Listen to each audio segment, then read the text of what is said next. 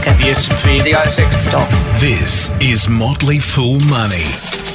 Welcome to Motley Fool Money, our very special, mate, and our very first for 2021 Mailbag edition. I'm Scott Phillips, and with me, as always, for the second time in 3 days this year, mate, we are on fire, is the Dr. Anirban Mahanti. How are you, buddy? I'm very good, buddy. Happy New Year. Thank you, man, and you too. Of course, we did our first podcast of the new year on Friday. This is our second one, 2 in 3 days. That means we have to do 200 this year or something. Maybe we'll change the ratio, I think, as we get closer. What do you reckon? I think that's fine. We can change the ratio anytime. 2 every 3 days might be a bit too much for us to do. We'll try and get a couple of weeks out for the rest of this year. We'll start the way we mean to go on, of course.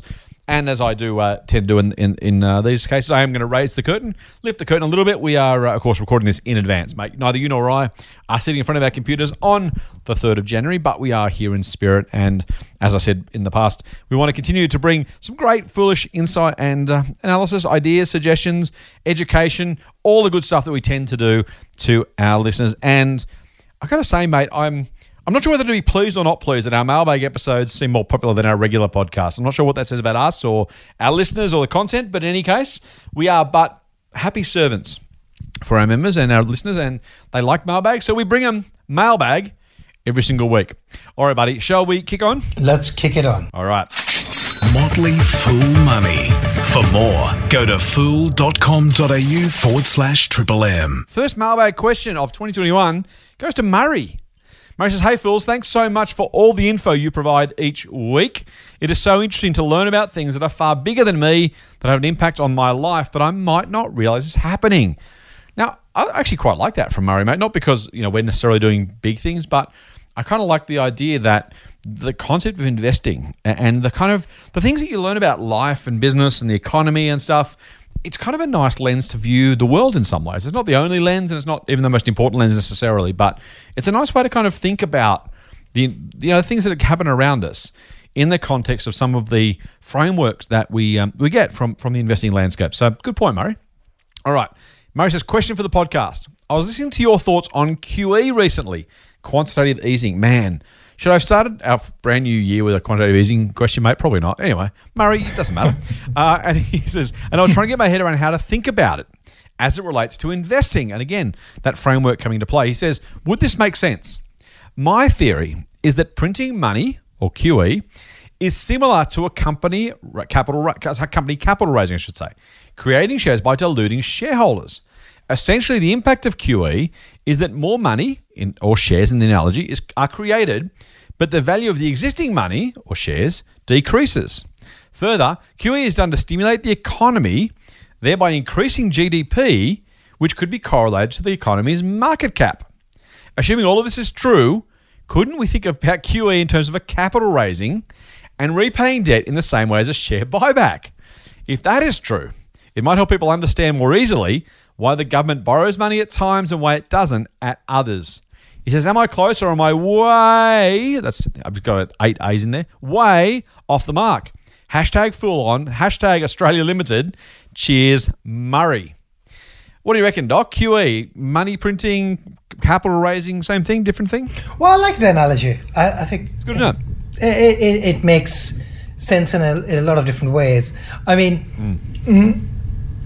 GDP, probably is closer to maybe sales than to market cap, which, so basically showing whether there's sales growth or not, or economy growth in some form. So that's the only comment I would have.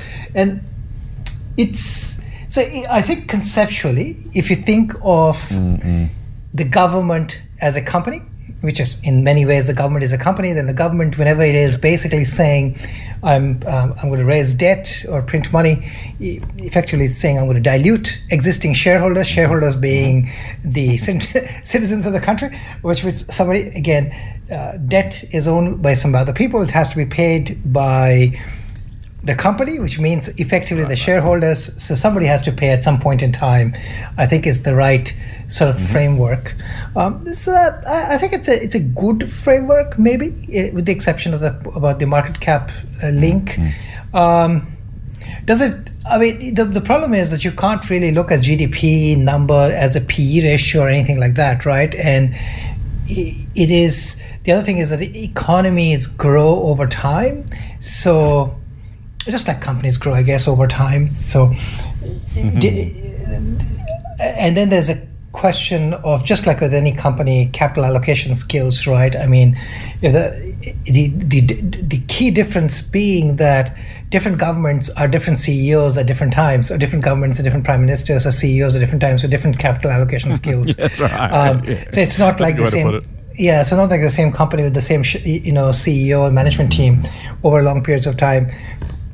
So I think those will be the differences. But yeah, like, I mean, and if everybody's doing money printing, then, well, everybody is debasing their currency at the same rate, which means we're all back to square one, effectively, in many different ways. I like that, Doc. No, I think that's right. I think so. Look, Murray, you've given, so the favorite nerdy economics kind of concept is what they call stocks versus flows, right? And so a store of wealth is a stock, right? And literally not as in a share, but so a stock, a kind of a collection of wealth. So if I had some money and I had it in a bank account, that would be the stock, right? That's the amount of wealth I have. The flow would be my income and my expenses, because they come in and out each time. Whatever's left over goes to increase my stock of wealth, but whatever gets spent or received in a given year is the flow.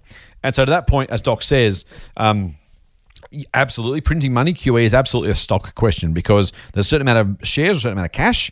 If you increase that, then you dilute what's left. That's absolutely true. I think that's a really nice analogy. And again, as Doc's already said, the profit or the sales, GDP, they are, GDP is not a measure of how much wealth we're creating. It's a matter of how much stuff happens. And like everything, if we earn $100 and spend 101, we're not wealthier by $100. We actually go backwards by $1, right? So if we spend a bit more than we earn, no matter how much we earn, if we spend it all, we go backwards or at least hold steady. Equally, if we only earn $2 but only spend $1, we're still ahead by $1. So it's not so much the flow as in the GDP here, but it is absolutely a good way to think about it.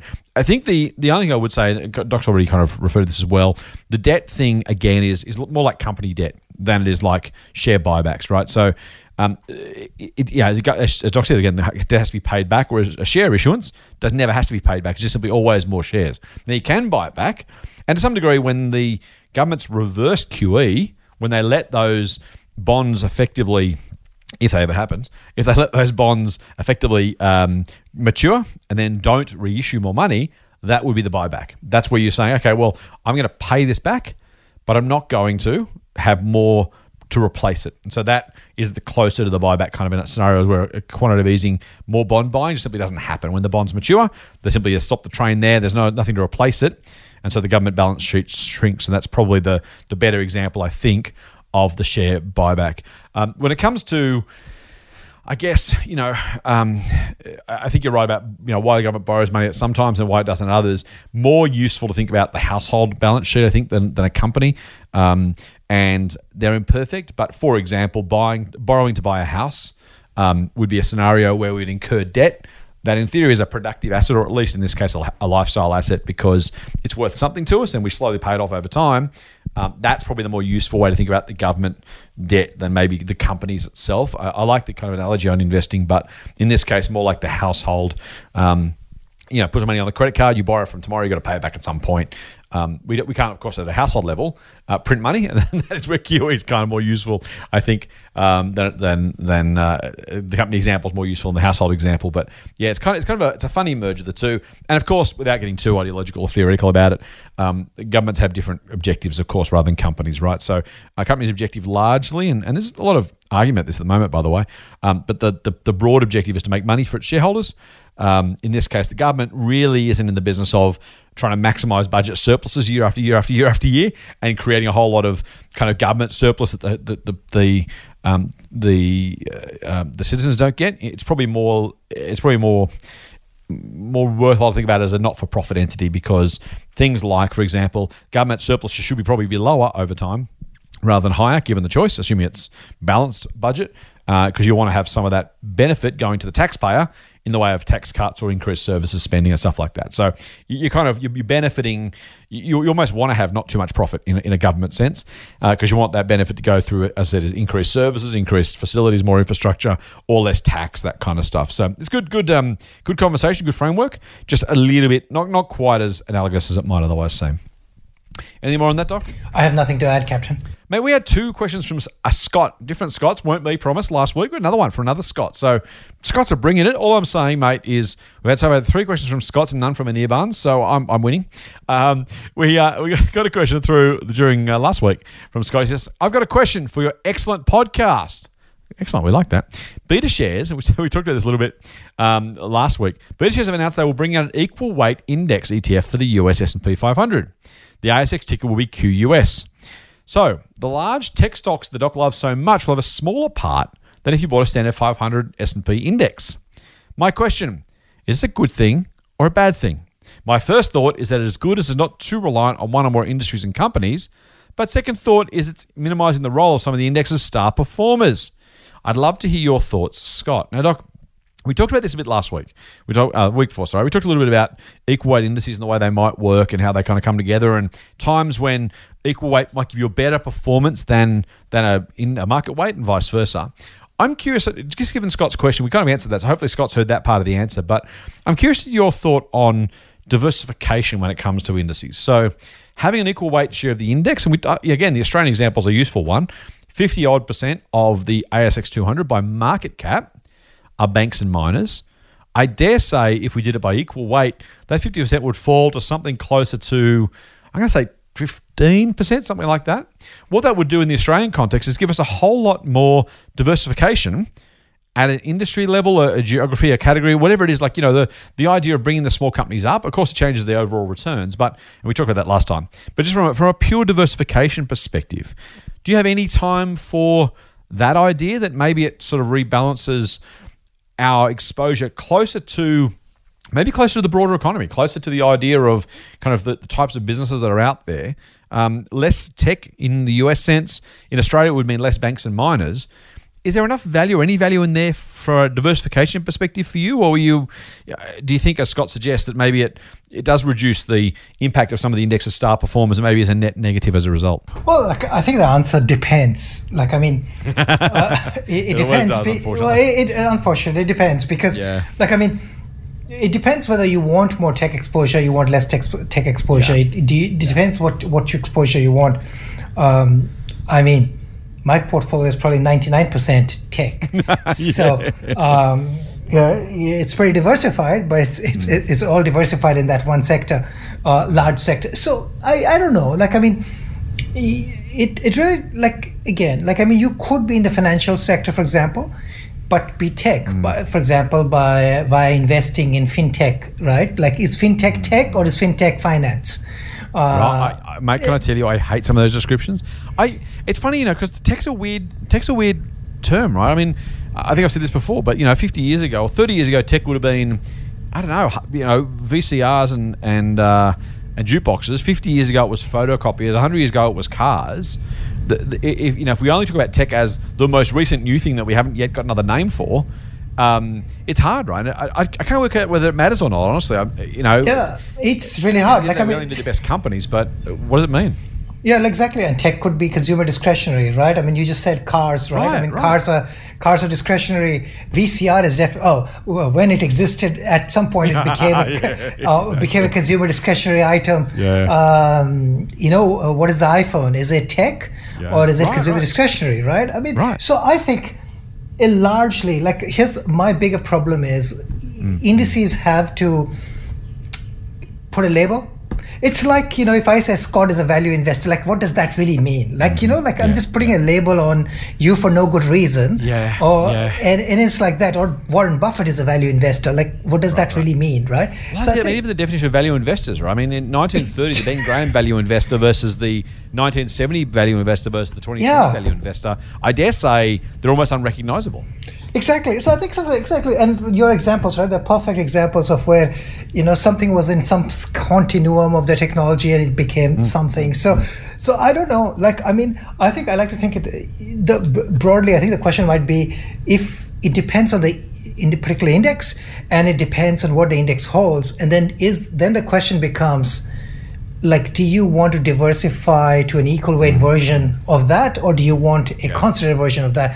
I think I think you would agree with this, that for the ASX 200, I think both of us would probably say an equal weight version has a higher chance of doing better than a market-weighted version, at least in the medium term, right? So that's exactly. That's a view based on, again, what the index has and the companies inside them and so on and so forth. So I think that's the answer. I mean, this is why I find it difficult, because it's really hard to mentally separate pure diversification from expectations of market performance. And we're supposed to, right? Like the idea of the broad-based diversified index is literally a passive investment. I mean, those who originally promulgate them and recommend them, and frankly, I put myself in that group, not originally, I'm not that old, but, for the know-nothing investor or the scared investor or the investor who just wants to get the market without taking risks or spending the time, whatever else, like whatever your reasons.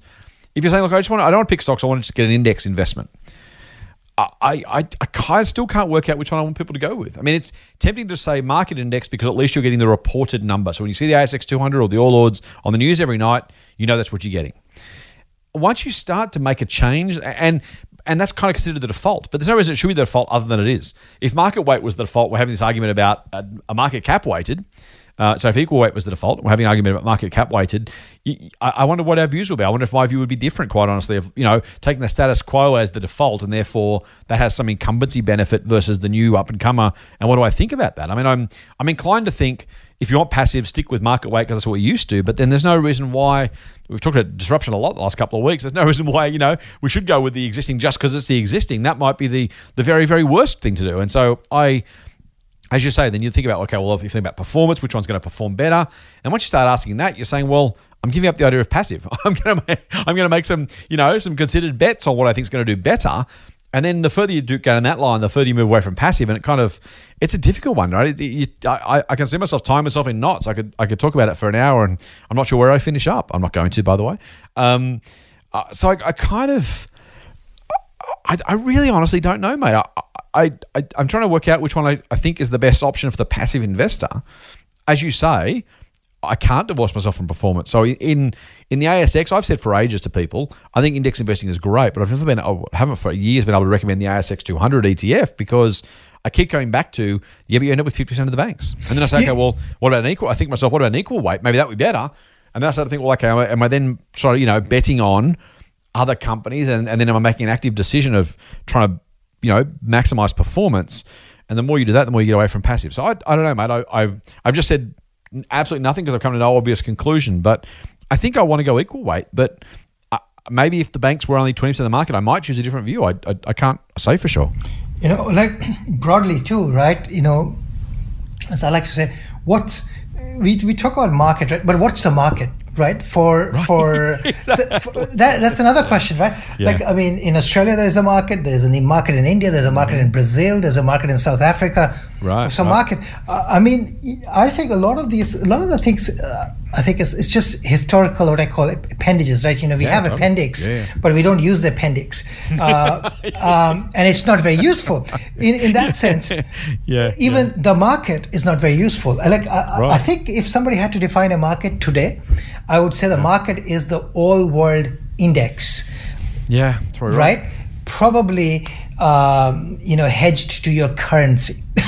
That's probably what would be the market today, because that's something that everybody can invest in, and it could be currency hedged, and that should be and that's how you reference everything, and then you can think about everything else in reference, because your reference is important, right? The reference decides what you're going to do. Well, particularly the choice, because you can invest in the reference. That's why it's super important, because you can simply say, I don't know about stock, I'll buy the index. The fact the market exists, the reference exists as an investable option, you literally can just do that and go fishing or go shopping. So there is a real option of simply opting out and saying, I'll buy the index, thanks very much. I think you're right. I won't go too much down this path, mate. For what it's worth, arguably I'd say even hedging might be not the market, because the value of the currency matters to some of those returns some of those companies are getting, and so you kind of do end up you can go to multiple levels of abstraction before you come back to some sort of reasonableness. It's a difficult conversation, mate. We might move on unless you've got anything else to add, because otherwise I can ponder this for hours and bore the hell out of our listeners. We can have a 1 hour podcast about the index, the market, equal weight, and I think we have already lost a few listeners. So let's move on. You can hear him switching off. All right, let's move to a question from Russell instead. Russell says, "Hey, Scott and Doc, thanks for a great podcast." You're welcome, Russell. Thank you, mate. In this COVID environment, going for a morning walk and listening to your podcast has replaced driving to work. Well, that's nice. I've been a member of SA for a number of years now. That's Share Advisor, the service I run, and have benefited from some very good stock calls. Oh, good. I'm glad. Tell you what, Russell, you're not Uncle Russell, are you? Anyway, he says, "I have a question that I hope you may be able to answer in relation to buy now, pay later companies, please. I don't own stocks in this space. One reason is because I struggle with the thought these companies are making money from the people who can probably least afford to make the purchase in the first place. I feel a lot of these people will probably end up over their heads in debt and should probably only be making purchases when they can afford to pay the full price. The second reason is that I can't help but think BNPL companies, buy now, pay later companies, are another type of Ponzi scheme. Purchasers will only be able to use this service until I can no longer afford the regular payments. The BNPL companies must therefore continue to find new customers or victims, as he says, to grow profits. How long do you think these companies can continue to grow before then there are no new customers to be found and everyone has a BNPL debt? Full on. Cheers, Russell. Great questions. All right, let's go to the first one first. Let's go with his first reason. He says, first reason, I struggle with the thought these companies are making money from people who can probably least afford to make the purchase in the first place. A lot of them will end up over their heads in debt and should probably only be making purchases when they can afford to pay the full price. Now, you and I, I'm pretty sure, would recommend our listeners always only spend money you can afford to spend unless in absolute emergency circumstances. So we're not fans of credit card debt. We're not fans of personal loans and that sort of stuff. If you can't afford it, you probably shouldn't buy it. In most cases, emergencies happen and some people are struggling. So I'm not going to make a value judgment, but as a piece of financial advice, I think you'd join me and say that people shouldn't buy stuff they just simply can't afford. Try to avoid the use of that sort of stuff if you can possibly avoid it, or at least, as with credit cards, pay the amount off in full. Now you've got the cash to back you up. So don't borrow from the future. That said, is it reasonable, Doc, to worry about, either ethically or commercially, the fact this might be built as a sector on people who can't afford to pay the debt? Now, at one level, ethically, arguably that's wrong. Commercially, that doesn't sound like a great business model, because at some point, the chickens are going to come home to roost, aren't they? What do you reckon? So I was thinking of this. I think it's a fantastic question from Russell. Thank you. So I was thinking, if Russell is a homeowner and he's thinking of selling his property, he shouldn't sell it for a high price because somebody else may not be able to afford it, right? I mean, the entire property market is exactly example of that. So where everybody's buying stuff that they can't afford, or borrowing against stuff that they can't afford. So I think... So the analogy for that might hold also for the property market. So maybe we shouldn't be trading in property, would be my answer for that. You'd have to love this. I brought property into the mix of this, right? So look, I think it's, to some extent, this is it's a morality question, right? And morality questions are not that useful for investing.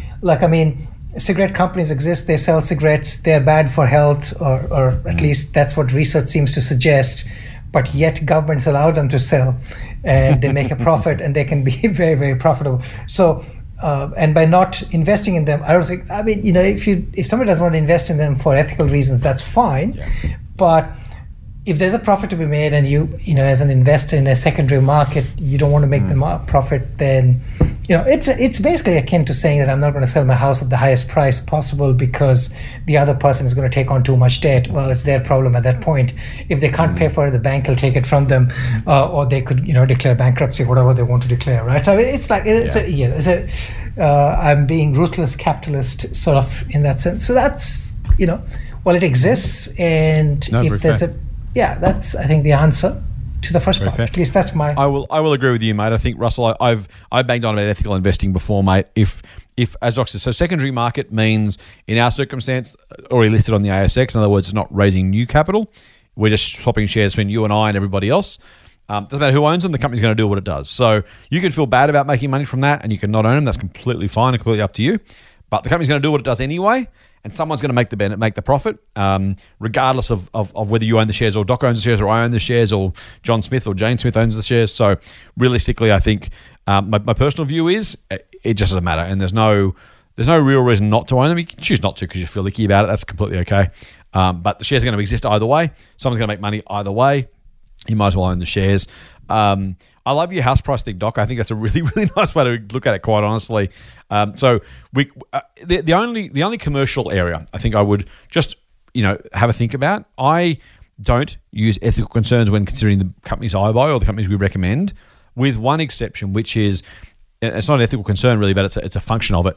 If those ethical concerns impact what the cool kids these days call the social license. So if, for example, Russell's right and a government or regulator decides that BNPL is actually bad for people and they should restrict its use, then there are circumstances where the extension of Russell's thinking might lead to a less profitable business if things were done. So, Russell, I think from if you're worried people not being able to pay it back, then they're going to do it. Someone's going to own the shares, the company's going to exist, unless and until, most with cigarette companies or other things, the government steps in and says, no, we want less BNPL, or there are more regulations or something. So it could impact the commercial success of those businesses if you had that view as a result of the extension of your question. You could absolutely say, so for casinos are a great example, right? So I don't own any casino stocks. I wouldn't necessarily dislike owning them, but they exist. You can say, for example, that Crown was a great business to buy. However, the fact that it was doing things that were arguably, according to Chinese law, and I don't want to get into that one, wrong, and people were arrested and jailed for things they did and they've stopped doing them. Was it wrong they did, they had junkets out of China enticing people to gamble? You can make your own ethical view. But commercially, that was a bad business strategy because when the government clamped down on it, it hurt their business. And so there's kind of that extension. So if you're worried about that particular part of it, that might be too long a bow to draw based on your question, but that's the one area where I would say if you think your concerns would lead to adverse regulatory action, it is worth thinking about. All right, Doc, second question. Are they a type of Ponzi scheme? Russell says, purchasers will only be able to use this service until they can no longer afford regular payments. BNPL companies must therefore continue to find new customers or victims to grow profits. How long do you think they can continue to grow for before there are no new customers? Is buy now, pay later a Ponzi scheme, mate? And are they running out of customers?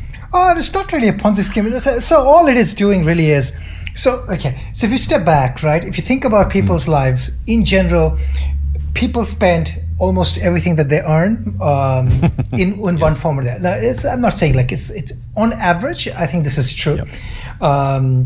By definition, yes, absolutely. But on average, this is true. In fact, it's encouraged by the government. Government wants everybody to spend everything, That's right. so that everybody can get into trouble, so that the economy keeps moving. Right? It's a very circular logic to think about this good for the economy when everybody's actually going to be in trouble at some point in time, right? Totally, yeah.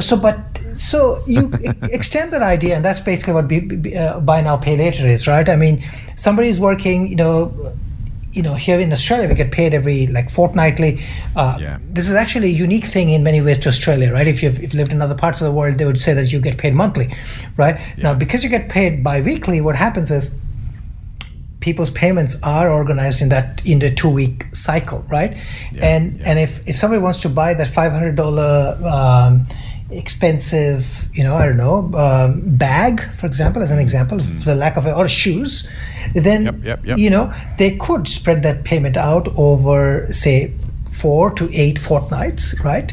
Which is basically just saying I'm going to pay it in installments, and the buy now, pay later is just enabling them to buy it, and it's capping the debt at a certain level that people can have. And if you can keep that, if you can make those repayments, you're able to use it again, so you're able to cycle through. Right. So a couple of things are happening in buy now, pay later. A, it is tapping that market which traditionally has not been tapped for debt, for credit, by credit cards, right? So, credit card might say, oh, I don't like your employment, I don't like your cash flow, and therefore I'm not going to give you a credit card. But buy now, pay later is saying, well, I can give you a credit card equivalent for $400 as long as you're making me a payment on time. So that's number one. So it's basically increasing credit in the market to certain groups of people. Other groups of people find the hassle-free way of obtaining credit, and then by showing payments over time, increasing your credit limit without actually going through those hassles of filling a form and getting a credit check done and all the other things. So it is attracting that. So there is a couple of different things happening. One group of people who were disenfranchised from credit, another group of people who love the way of shopping with this. Another group of people who have discovered that there are specific sales available to buy now, pay later customers. Like there are shopping gateways for buy now, pay later customers online, right? So 3 different avenues, creating a lot of opportunities for market expansion, right? Yeah. It hits a ceiling when you've run out of customers, but the world has 8-9 billion people. If everybody's going to be using buy now, pay later, or even half of the world is going to be using buy now, pay later, forget that. 1/9 of the world is going to be using buy now, pay later. That will still be 1 billion people. So at some point everybody runs out of market opportunity. That's a long way from here, and maybe by that time they'll invent. If the company has to survive that long and is doing that well, it'll probably invent something else, right? So yeah, it doesn't worry me in that sense. Nice. I can't add more to that, Russell. If you look at the growth of credit cards, they've been going for 40 odd years now, still growing, still more money being spent on credit cards. Cash still more than half of money being spent in Australia, let alone around the world. Plenty of opportunity for their BNPL. I don't own any shares, by the way. I haven't recommended any. I think you have some, Doc, and some of yours. We've got ZipPay, one of the other services, but it's one of those. If it's going to succeed or fail, it won't be for lack of market opportunity. It could be.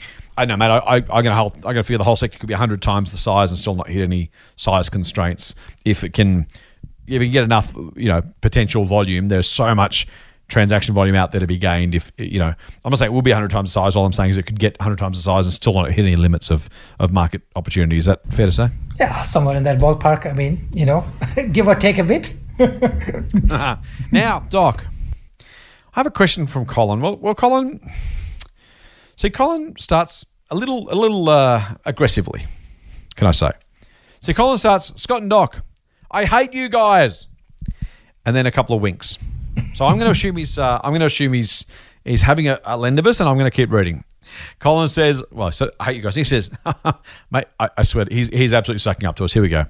You are younger than me, have been investing longer than me.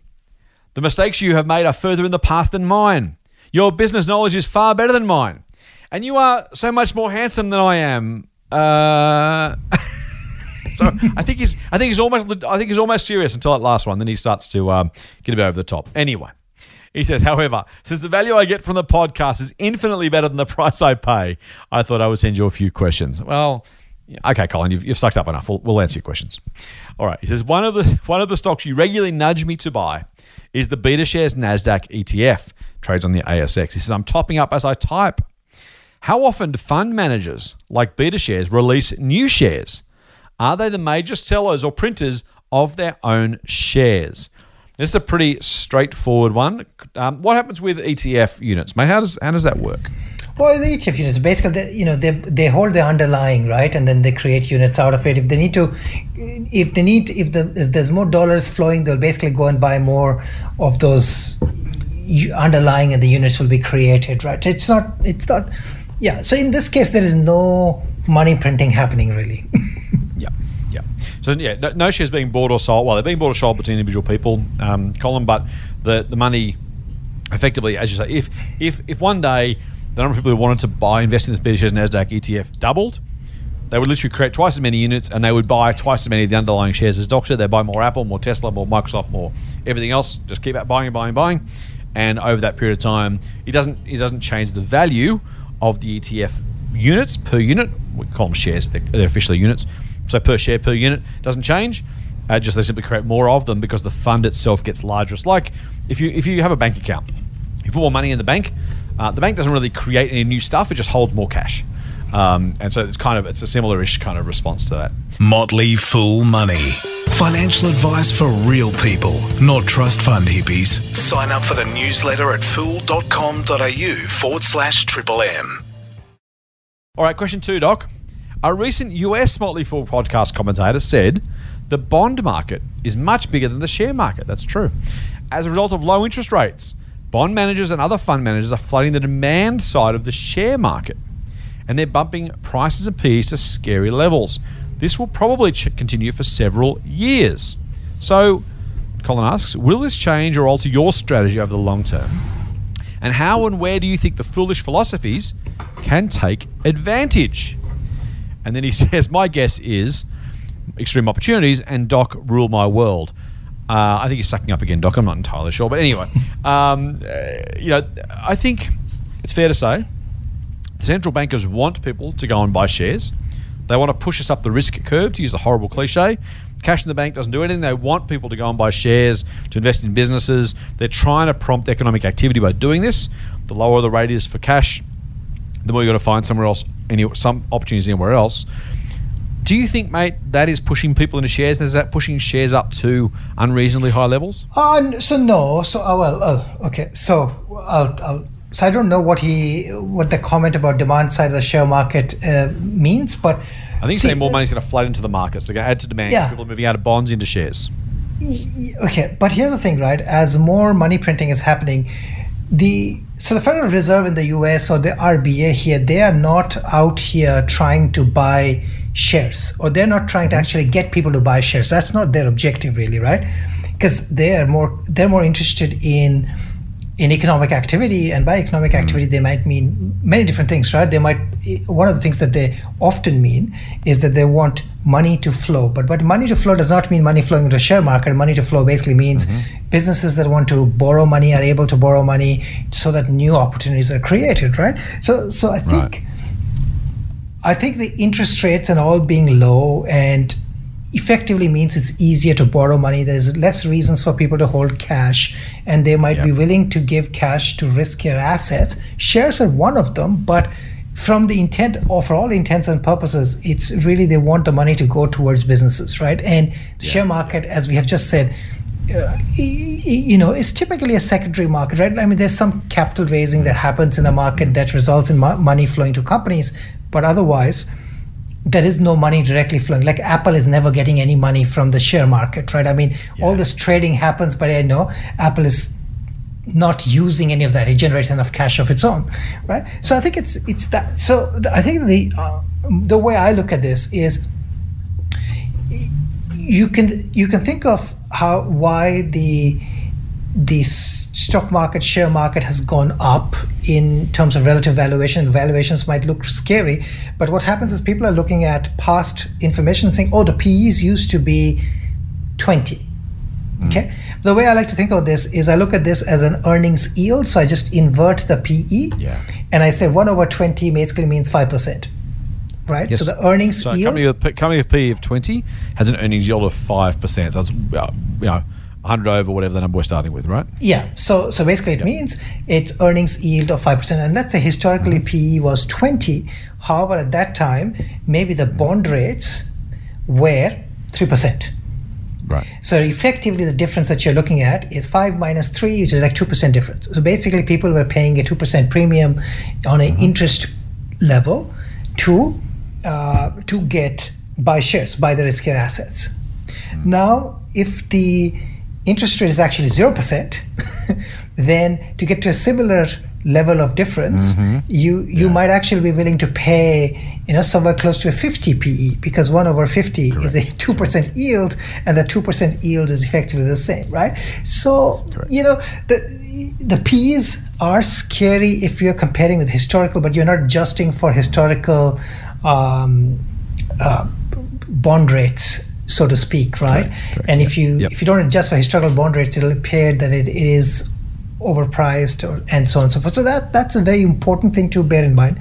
Now then, I'll actually ask a question on his behalf, just to round this up. And the question might be, well, okay, what happens when the interest rates go up? Because then you would expect the PEs to compress, which is true. Right. But if that's going to happen 10 years from now, what you really need to think about is in 10 years what the E is going to be, what the P is going to be. And if the E is substantially, if the market economy is being stimulated and the E actually substantially expands, even when the P or PE actually contracts, maybe it's not a bad thing, right? Because overall, still at that time, over this intervening period, you still made money. So it's not that the PE goes from 50 back to 25 or something like that you're going to lose half your money, because the E will actually have changed in that time. So all of those things, it's a relatively hard, it's just a hard exercise to think about these things.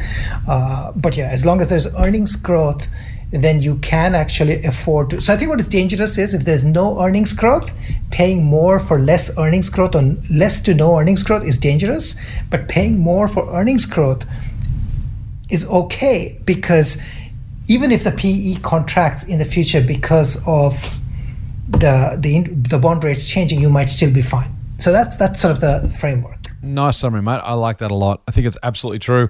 The only thing I would say, mate, is I don't think PE seem to have expanded as much as the bond rate has fallen. Is that fair? Because I don't. There's no sense that, given the proportion of the fall, so there's the number of percentage points, but as you say, you're going from 5%, 3% earning yield, for example, or 2%. PE from 20 to 50 is not the same as rates falling by 2 percentage points. It's the fact that rates have effectively fallen by more than half. Falling from 9 to 7 is different falling from 5 to 3, right? The proportionality is much different given the way the maths works. So there is some element of that. I think it's fair to say, ironic, maybe it's even possible to say shares are even better value now than they were 5 years ago, in a relative sense, because the PEs haven't gone up anywhere near as much as the bond yields have fallen in that proportional sense. Is that a reasonable sense? Would you agree with that? Yeah, well, that's what I was trying to allude to my example without actually saying that. I was leaving that for that. That's a bolder assumption. I was leaving Scott Phillips to do the bolder assertion. You've done a very nice thing to me. Thank you, mate. You give me the opportunity to sound smart based on just stealing your idea. So thank you. No. But I think I don't know the answer to it. I think you're right, because again, like by my maths, I would think PE should be near 50 or 45, but PEs are nowhere much near, higher, right? Yeah. Or at least 25 or 30 or something, whereas it's gone from 14 to maybe 16 or 17. Like, it's not, at a total market level, it's up nowhere near as much as otherwise maybe should have arguably been, given the circumstances. Yeah, so I think that is, like, again, I would just caution people that, just because we are saying the P's can expand, just don't go buy anything that seems to have, but yeah, like, I think it makes it, and how long is this going to be, this road of low P's, right? I mean, I don't even know what will happen if we go to a negative interest rates. Things get really broken really fast. Yeah. Mate, last question. Yeah. And this, I like the way Colin's asked this question, so here we go. In the year of COVID, he says, things have changed rapidly. Some CEOs and companies like the Motley Fool have reacted brilliantly. I agree with you, Colin. Our boss is wonderful. He should pay us more money. We've done okay. He says, in many ways, this has helped investors see the excellent leaders' abilities to change direction quickly, and also note how well some companies have already prepared for unforeseeable events. In your opinions, which CEOs and which companies get the best and the worst ratings? Now, he says, could you focus first on the best, then, Scott, stand back and watch the doc ride his wild high horse? So I think Colin's expecting you're going to have some terribly tough things to say about some poor CEOs who've done a less than stellar job, Doc. But let's value Colin's question. Are there any particular CEOs you think have done particularly well this year? So not just ordinarily well, they're already good people, blah, blah, blah. Are there any standouts of kind of responses or results or anything, any highlights that have come from this year specifically that are worth mentioning? Well, I think a number of CEOs have done a good job in terms of, coordinating and helping with the pandemic and things like that. So a number of them have done that. Nice. In terms of, I'm just trying to think of, in terms of standout, any company which has actually done, here's the problem. Some companies have done well in this environment because the environment has been suitable for them. Right. So I don't know whether I give credit to the environment or give credit to the CEO or give credit half, right? That's the problem. In fact, if I had to give credit, I would be thinking about a company that is in a difficult circumstance. So I'll actually pick one. This will surprise you, Scott. I think, so I'll give you one ASX example.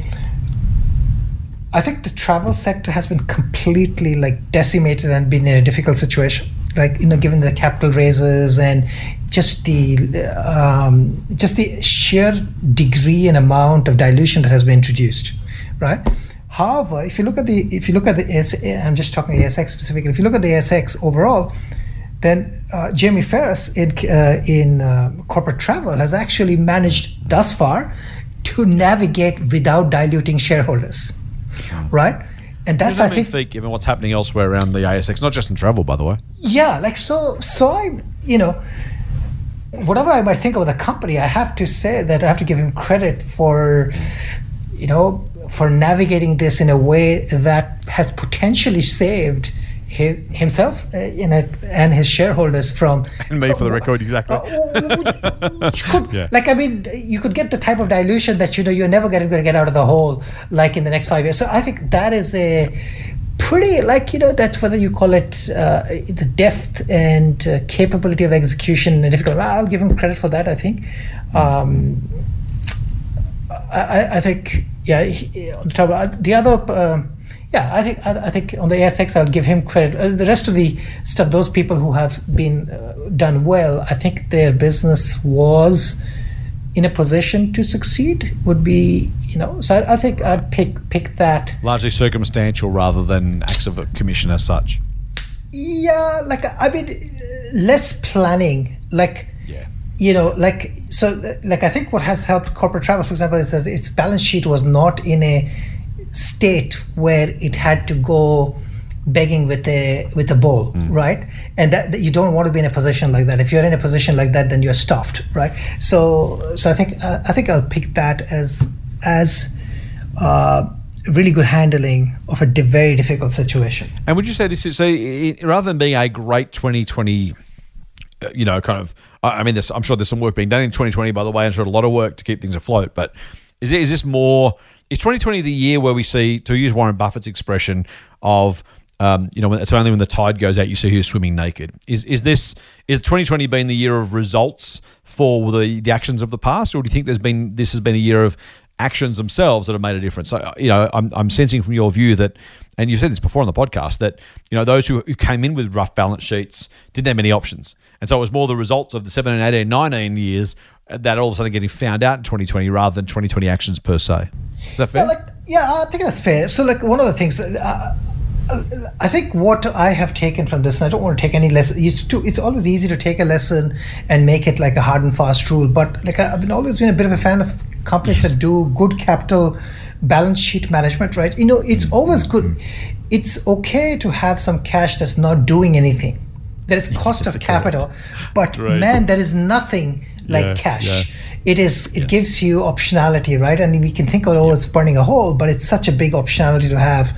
It is basically, and in this case, I think it makes it. So I think that the other thing I will say is what 2020 has done is it has given immense acceleration to some trends that were already in action, right? And those businesses have benefited immensely. And I can name many, but I mean, they were all sort of at the right place at the right time. They were already very good in execution. And then 2020 basically fell in their laps. And they went, okay, now we can sort of, we could. So one of the things I like to say is digitization, which was already on its way to happening. The companies that were in a good position to digitize or help digitization, they're basically seen 5 years advancement happening. Right? Yeah, right. Makes sense. So I think that sort of thing, I think has happened. And what else can I think of in terms of execution? I think again, Elon Musk would be right out there. I mean, if somebody's business could have gone completely broke, it would have been Tesla's. The business didn't go broke. In fact, it has basically cemented itself as sort of the leader in sort of what's going to happen next. And I think, again, that's very good execution. That's a combination of maybe bravado and execution, but that's the other thing, right? We've got to allow for circumstantial stuff. Like, in different circumstances, different businesses, would have done very, very. If the panic hit in 2016 or 2022. There'll be a whole lot of different businesses that succeed or fail accordingly based on just dumb luck or the position of their businesses in terms of the life cycles, that kind of stuff. Absolutely. So, I mean, there is always every business has, in its evolution, there are points in time in which, things are weak, things are not working out. But if if I was a fly in Musk's wall, I would say, like 2020, when everybody's had a difficult. I mean, 2020 is not without challenges for Musk, but man, it's the year where they've commissioned the spacecraft. The spacecraft has carried people twice. It's a pretty good year. Tesla is an S&P 500. It's the largest automaker. They're generating. It's everything. People around the world want them to operate, open their factories. It's like, even whether it's China or Berlin or Texas or, So, I mean, I think, again, so there are... He's had a good year. He's had a great year. I really struggle, mate. I have to say, I probably foreshadowed my own answer by asking you the question as you were talking, but I can't immediately think of a particularly great pivot or a kind of specific action by a CEO to respond to the crisis specifically, in the sense that I can't think of a particular business going, you know what, we should do X. I will say, this is going to sound really strange. What's the name of that business been advertising on Facebook recently that was a Stage Kings? This is like not listed at all, right? So I'm just going to throw it out there because it's just they deserve props, by the way. Stage Kings made props and sets for films. That got completely shut down. So they moved to making home office furniture, which I just thought was a really good on them. Like, really, really cool story of they were going to get broke. They had no choice, right? You make stuff for films and stages. I mean, there was no. The arts industry has been decimated, and so they just basically pivoted on a dime and said, let's go and make home office furniture rather than stage sets. So that's the kind of thing where you go, wow, that's really cool. Like, good on them, and I hope they're successful. They deserve to be, right? No one deserves to get smashed by a pandemic that they didn't see coming. And if these guys can do well because they managed to, make a massive pivot and do well, I think that's awesome. So, do businesses specifically change things or respond to the pandemic specifically? I really, honestly, mate, I'm probably missing a dozen of them, but I can't think. If I think through the big companies in the ASX, no one really changed their business in a meaningful way and an active way to right size. I will actually, ironically, I own shares in Corporate Travel, as we know, and Webjet for the record. I will give some props to Graham Turner, actually. Now, getting himself to this position, I'll go back to balance sheets in a second because I agree with you, and hence the Warren Buffett comment. They pretty much entirely remade their own business model. They've shut down, is it 2/3 of the stores or something that will effectively never reopen? So in terms of never wasting a crisis, arguably, if they get themselves out of this, they've rather than saying, well, let's try and get reopen and try and get back to normal. They've smelt the breeze, sniffed the wind, whatever we say, and they've pretty much just reset their entire business moving forward to be very, very different to what it is now. That takes some guts. That takes some thinking. It still may not work, by the way, but that's a it's a reasonably gutsy call. They should have more cash on hand, which is your point. I agree with that, but I can't think of a really good example of a business that actually has genuinely changed its business to respond, either capitalize or to save itself in a meaningful way in the ASX 200. So it's a hard question to answer, Colin, I have to say. I think Doc Bates mentioned businesses that have actually put themselves out to help people. I think that's awesome. I think that's exactly what we expect of our businesses. I will give a massive rap, by the way, outside business to the government, federal government, who've done a spectacular job responding to the crisis in the only way they could and should have. Now, do you get good marks for just doing the right thing? Maybe not, maybe you should. But the government effectively abandoning the balanced budget ideology, the back in black stuff, to do what needed to be done. I think they deserve massive credit for that. They made some mistakes. I hate the early access super scheme. I think it's atrocious. But in any case, they did what they had to do. Delaying the super increase, I think, is also atrocious. But the broad crux of what they had to do, they did. But I honestly can't think of a business that's done in 2020 specifically, given where they started the year. Now, I will absolutely say, as you said, as I said, and Buffett's comment, you find out who's swimming naked when the tide goes out. So who doesn't have enough cash on the balance sheet is number one. And hopefully, moving forward, a whole lot of businesses have learned a whole lot more about that. But I can't pick any individual business in 2020. If we said, okay, let's only consider actions from the 1st of Jan, I really struggle to come up with really good or really bad business decisions, actions, outcomes, realistically. Can you think of any in the good or bad boxes that really are standouts in terms of things that changed or were different or done differently because of COVID? Well, not specifically. some companies were sort of quick to do things like, okay, even before governments announced restrictions, some companies were quick to say work from home. Some companies were very quick to adapt, how they run their stores, whether they would close. I mean, some companies closed their stores even before there were any lockdowns. So a lot of things like that. Yeah, I think, some companies decided to, provide gear. So, I mean, a lot of stuff, companies, I think from a social goodness point of view, did a number of things. That's fair, most of these companies were typically the very large, large corporations with significant balance sheet capability and so on, with the ability to sort of maneuver like that. So that, at least on a global scale, and then I guess locally. I mean, the local banks. The banks did a fair share of. The banks did a fair share of heavy lifting, right? The willingness willingness to. Yeah, so I think. Yeah. I think again, I don't know whether. That's a good one. Yep. Yeah, I don't know whether any of these would be called standout. Right. But there were actions that were taken that have, in some form or the other, helped people overall. So I don't know. I like that. They're good examples. I think you're right across the board. And you got to say corporate Australia and frankly corporate America and corporate world. But from our perspective, came at this pretty well, right? No one really. Everyone did their bit. Everyone kind of pulled together and did what was kind of needed to be done. In the most part, I'm sure there are examples as well. Companies that didn't do it, but I don't know. I think it's very worthwhile, as you kind of infer, to take some really nice positives out of this whole saga. Right? We wouldn't have wished that anybody would have rather not had the conversation or the experience. But in the event, most companies have done reasonably okay. They've made good decisions. They've done what needed to be done. I will say, this is probably actually in direct contrast to your overall point.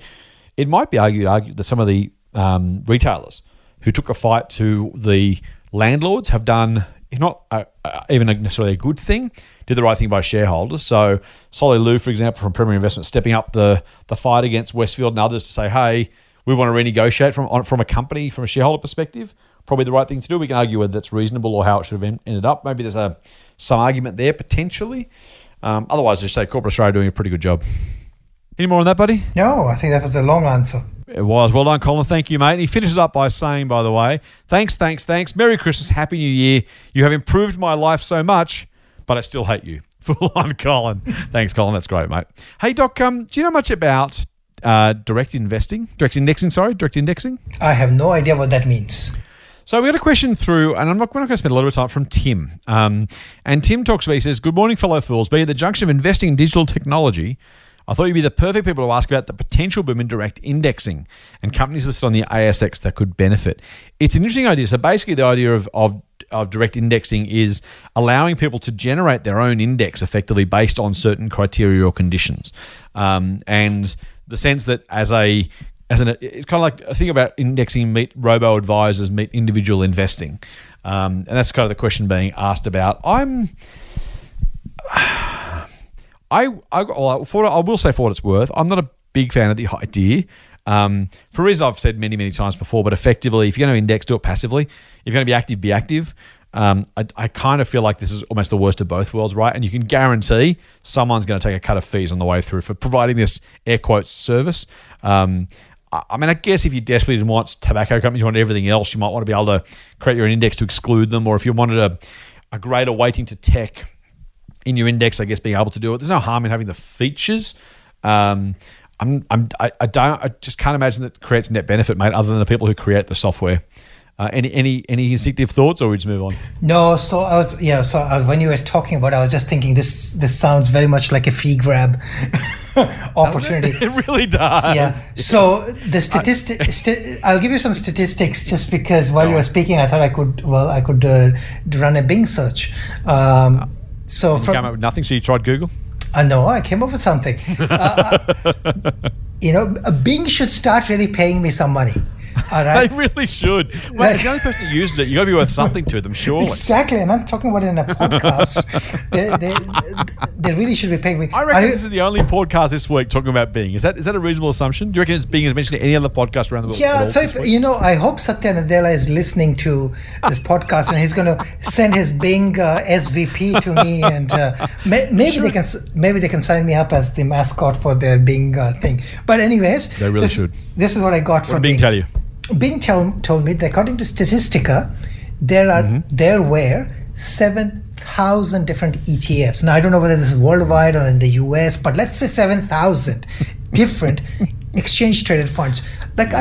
How much more customization do we need? All you need is an ETF searcher. Search the ETFs and you should be able to get your indexing. So I don't know. I'm with you on that. By the way, I mentioned on the back of that, there are more ETFs in the US than there are individual companies. There we go. So I'm with you on that. It sounds like somebody has come up with another way to. Bizarre, maybe what they'll do is they'll come up with a mixture of different ETFs and give it to you, and then charge you on top of the ETF fees. There is no industry better at separating people from their money than financial services. For an industry like ours, it's supposed to be about helping people. There are. Well, I mean, it was. When was the book written? Where are the customers' yachts? The story of the stockbroker or the financial advisor taking his mate down to the wharf. So look over there. They're all the yachts that are owned by all the stockbrokers and financial advisors. And the mate, apparently, I'm sure it's apocryphal, turns to him and says, "But where are the customers' yachts?" And that probably is the story of finance, right? Yeah, absolutely. All right. Let's finish with a couple of questions from Dean, Doc. Well, it's been a good hour for our first podcast, or first Mailbag podcast anyway, of 2021. Mate, Nick's got a couple of... Sorry, Dean. I know I keep saying Nick. Dean's got a couple of questions from for the podcast. The first one, he says, I've heard that roll-ups are not very good businesses to invest in. Why is that? And do you have an example of a roll-up that has performed well and a roll-up that has performed poorly? So let's start with that one. Maybe we'll get a second question next. Why are roll-ups considered bad businesses? Oh, okay. So I'm going to change the question by saying that not all roll-ups are bad. Why are they often considered to be dangerous things to invest in? Well, like roll-up basically means you're going to be acquiring things, right? And you're rolling them into your business and you're growing basically by acquisitions. Typically, like the usual problem is if you're a small business and you acquire another small business. So let's say you're earning $1 in earnings. You acquire a business that's going to add 20 cents of earnings to you. You acquire it at a good multiple, which means there's not enough dilution, or you paid some cash that resulted in your earnings growing by 20%, right? Yep. Now, typically, when you're small, you can find other things that can allow you to grow via acquisitions. But when you sort of hit some sort of scale, then you need to make larger and larger acquisitions or larger and larger roll-ups to actually get the growth, right? So if you don't have organic growth, but your growth is only coming via adding things, then it's difficult. At some point, this doesn't work, right? So that's, I think, the reason why people would say roll-ups are bad. It's not necessarily the case. Some people are roll-up specialists. We talked about corporate travel. Corporate travel has done a bunch of acquisitions. So far, it seems to be working for them. So that's an example where it has worked. Will it work in the future is always a question mark that we can't answer definitively. And if you want something at a larger scale, Salesforce has done a number of acquisitions over the years. It's almost like an acquisition machine in that sense.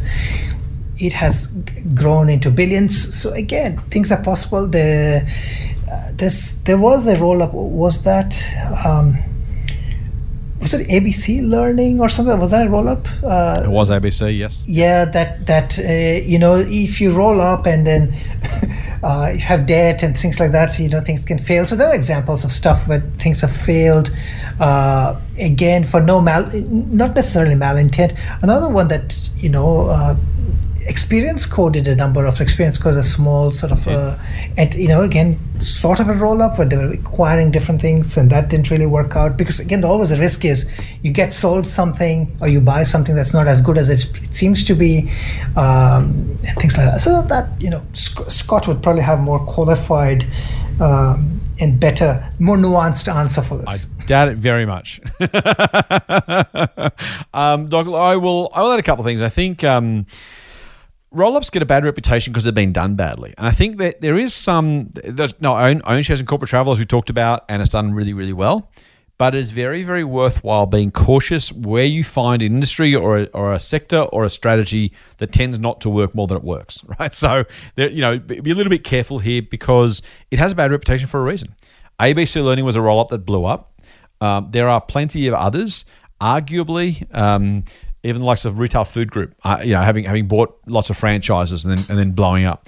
The reason is because often these roll-ups take on their own momentum in a bad way and end up, even with the best of intentions, going badly. So you should absolutely be seriously cautious of roll-ups. Don't avoid them for the sake of it. Just recognize what they are, understand what they are and how they work, and how it all comes together. So often roll-ups use lots of debt, and that absolutely risks the business. Often roll-ups are combining lots and lots of small, distinct businesses that maybe they're being overpaid for because they suck. Maybe the businesses just suck so badly they actually lose money even after they're bought. So there are lots of ways. If you've got an existing business and let's say you're Coles, right, and you buy a couple of IGA supermarkets, you tack them on. There's a very, very good chance you can pay a decent price for them. You only buy them if it makes sense. It's not your core business, and you go and turn them into Coles supermarkets. You put your pricing in, your staff, your processes, and it goes really well. If, though, you are one IGA supermarket, you say to 25 other blokes, hey, let's all get together and turn this into, Doc and Scott's Supermarket Emporium.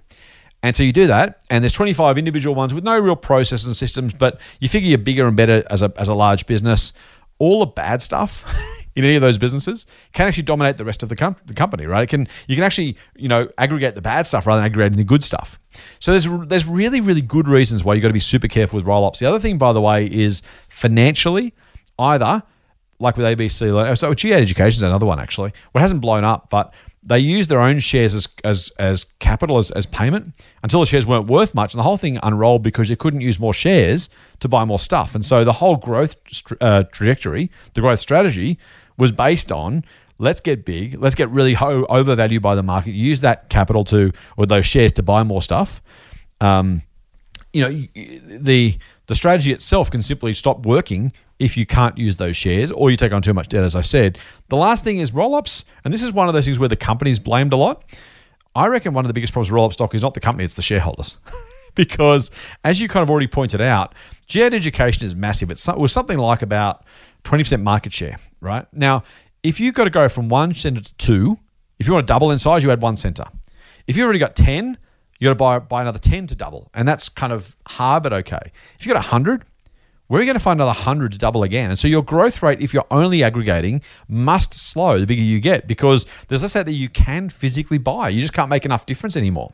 Now, if your business is predicated on we will grow through acquisition specifically, and the market believes you're going to keep... G8 Education shares were $7 at one point. They're now less than $1, Doc, I want to say. I might quickly just Google that while I talk. So the problem is so much... yes, it's the company. It's also the investor. It's the investor who says, I'm going to pay a fortune for this because look at this growth, $1.17 the shares. Oh, there you go. If you spend that long looking for that growth, it doesn't come, then what happens? The shares crash. Now, the shares don't even necessarily crash because the business sucks. Just because the market's paid way too much for a company that had no right paying that much for because they simply extrapolated too far into the future. So those are lots of reasons why you've got to be super careful. Now, all of that said, they can also do really, really well. Now, corporate travel, I always hesitate to use an example, Doc, because at some point, a bit like Good to Great, the book, right? At some point, the companies do badly and people look back and they say, I told you were wrong. But for as much as corporate travel has been and is successful, it's done a few things right. The first is it had a really good base. It's acquiring smallish chunks of business that are, 20% of its current size, which is still big, by the way, in absolute terms, but, not trying to double in size by acquisition overnight. It's buying businesses that it believes have the same culture and approach as it has itself, and that it can use to actually aggregate and grow its total sales. And then it's putting its own systems in place. So it's effectively acquiring customers and revenues and staff to make itself bigger.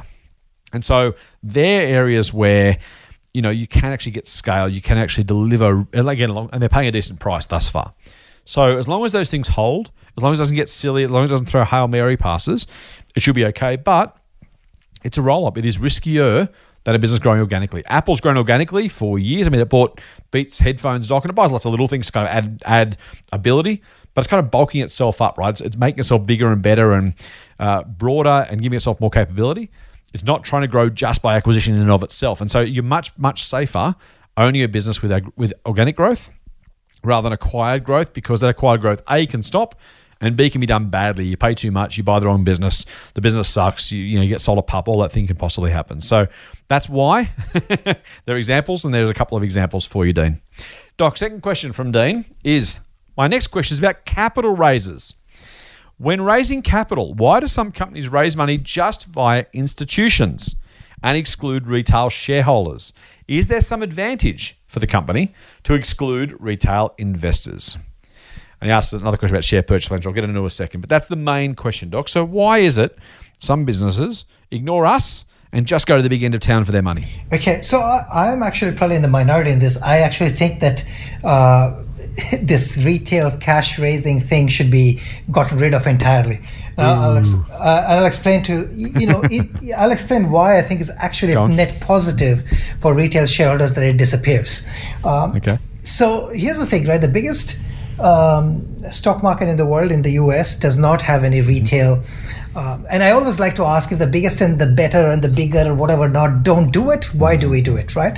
And to be different is not a good answer. To be fair is also not a good answer, because trying to be fair sometimes can actually cause unfairness. So I'll explain what happens here. So some companies, if companies are raising money from retail shareholders, there's always a bit of an uncertainty with whether or not the money will be raised, when it will be available, and it elongates the cycle of raising money, which generally can be avoided if you basically say, well, this is the price, and we are going to either do at the market raise or raise it at a few other places. Because if a raise happens quickly, in that case, the company gets the amount of money it needs, and effectively, while your shares or your percentage ownership of the company has been diluted, you would see that, well, the company got the cash it needed for the purpose it needed, and if you've invested in the right company, that's actually going to work out well for you.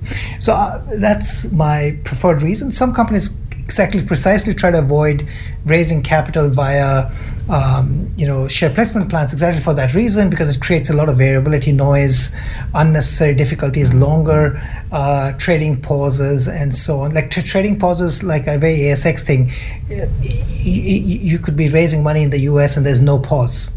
Why does the market doesn't need to close unless for a very specific reason, something unprecedented. But here, market closes because a company is busy raising money for like 2 weeks, right? That is bizarre. So that's the reason, I think. Shares get suspended because, again, that's bizarre because they get suspended. So I think that's the reason that some companies have decided that they're going to avoid that, to make it easy to raise capital, make it quick to raise capital, and I think that's just fine. If you've invested in companies that are doing well, they're raising capital for the right reasons, if they're able to raise the capital quickly, all good. So I think that's the nutshell reason. It's just the difficulties with raising capital via, the final point might be, like, I might be a shareholder, but I might not actually have money to raise capital or to provide to capital, and that creates variability for companies. Yep, spot on, mate. I completely disagree with you in terms of retail shareholders having access to share purchase plans, but that's okay.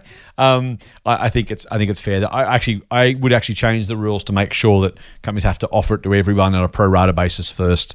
I don't see there's any, treating different classes of people differently is pretty unfair, generally speaking. I think I'd have no problem changing that. But that's okay. We all have different views. In terms of the why, Doc's absolutely right. Particularly if you're making an acquisition, if you agree to pay $1 billion to buy something, you want to be pretty sure you can get the money. It's like making a bit of auction before you go to the bank and sort your finances out. You don't want to come up, a couple $100 million short and go, oops, the deal's got to fall through because we can't raise the capital. So if you can get it from the institutions, with a couple of phone calls, you can raise the money you want. You don't have to worry about the variability of the individual retail shareholders, maybe coughing up, maybe not. That's a pretty decent reason to do it. I will say there's also a decent argument, Doc. Maybe I'm being too cynical. The brokers and the fund managers and the companies like to kind of scratch each other's back a little bit. And if you can do a nice deal for, one of the big fund managers or one of the big institutions, they might come and help you next time you need something. So there's probably a little bit glad handing, a little bit you scratch my back, I'll scratch yours. I won't say that about any individual company because I don't want to go to court, but I'm relatively sure there's a little bit of nudge, nudge, wink, wink Let's all help each other here about that. Is my speculation, but I won't ask you to do that. Dean also adds another one about the share purchase plans, mate, to say, why is it not always done as a renounceable rights issue, so existing shareholders are not diluted or disadvantaged? And that's probably a bit of a same question that goes to the same point you just made and I've just made in different directions. Often it's just simply an easier thing to do. Dean, it takes longer to do a renounceable rights issue. Often the money is not, the rights aren't exercised, so the money often falls short as well. And frankly, the share purchase plans are largely a bit of a sop to retail investors. Okay, guys, you can have something over here too. I've raised 80% of what I want from the instos. I'll let the retail guys have a little bit. So the company doesn't really care that much generally. Sometimes they do. How much retail money they get raised, it's almost one of those things. We guess we have to do it, so we'll do it. We'll get $500 million from the instos, and we might get $20 or $30 million over here from the shareholders, but who really cares? So it's easier not to. I will say, but this is a bit of a corporate travel one, Doc, and not my intention, but corporate travel has in the past, where possible, I think almost always, with maybe one exception, raised capital through a renounceable rights issue, which is absolutely gold standard if you're going to do a share purchase plan. That way it lets people who don't want to participate actually benefit, not be diluted by a capital raising if they don't take part. And I think that's absolutely the smartest and most intellectually honest way to do it. Any more thoughts on that, buddy? No, I have nothing to add. There you go. Fools, that's it. That is the end of our very first mailbag edition for 2021. The first of many, many more to come. Another 51 or so, Doc, I'd reckon. I haven't counted the Sundays yet, but I reckon we're about 2% of the way through the mailbags for the year. How's that? On the third day of January, we're already well and truly in the win column. We'll take that, won't we? Absolutely. Now, make sure, of course, you do subscribe to the Triple M Motley Fool Money podcast so you don't miss the other 98% of our mailbag episodes, plus the other 50 or 51 regular Friday mailbag episodes, regular Friday episodes, and the occasional additional interview we throw in your podcast feed every now and again, or a special episode just for the fun of it. But to do that, you have to go to iTunes, your favorite Android podcast app or Podcast One, and make sure you do hit that subscribe button. And if you like what we're doing, please leave us a review, leave us some stars, give us a rating, tell people, tell your friends. As I've always said, don't tattoo it on your body. But other than that, let people know. No graffiti either, by the way. But, sign writing is always good. It goes away. It's environmentally friendly. Go with that. In the meantime, of course, you can get a dose of foolishness straight to your inbox and some marketing from us by going to fool.com.au/Triple M. Triple M. That's it for this week's Motley Fool Money. We'll be back next week with another dose of foolish insight. Fool on. Fool on. The Motley Fool and people appearing in this program may have positions in the companies mentioned. General advice only. Please speak to your financial professional to understand how it may pertain to your situation. Subscribe to the free newsletter at fool.com.au/Triple M. The Motley Fool operates under Financial Services Licence 400691.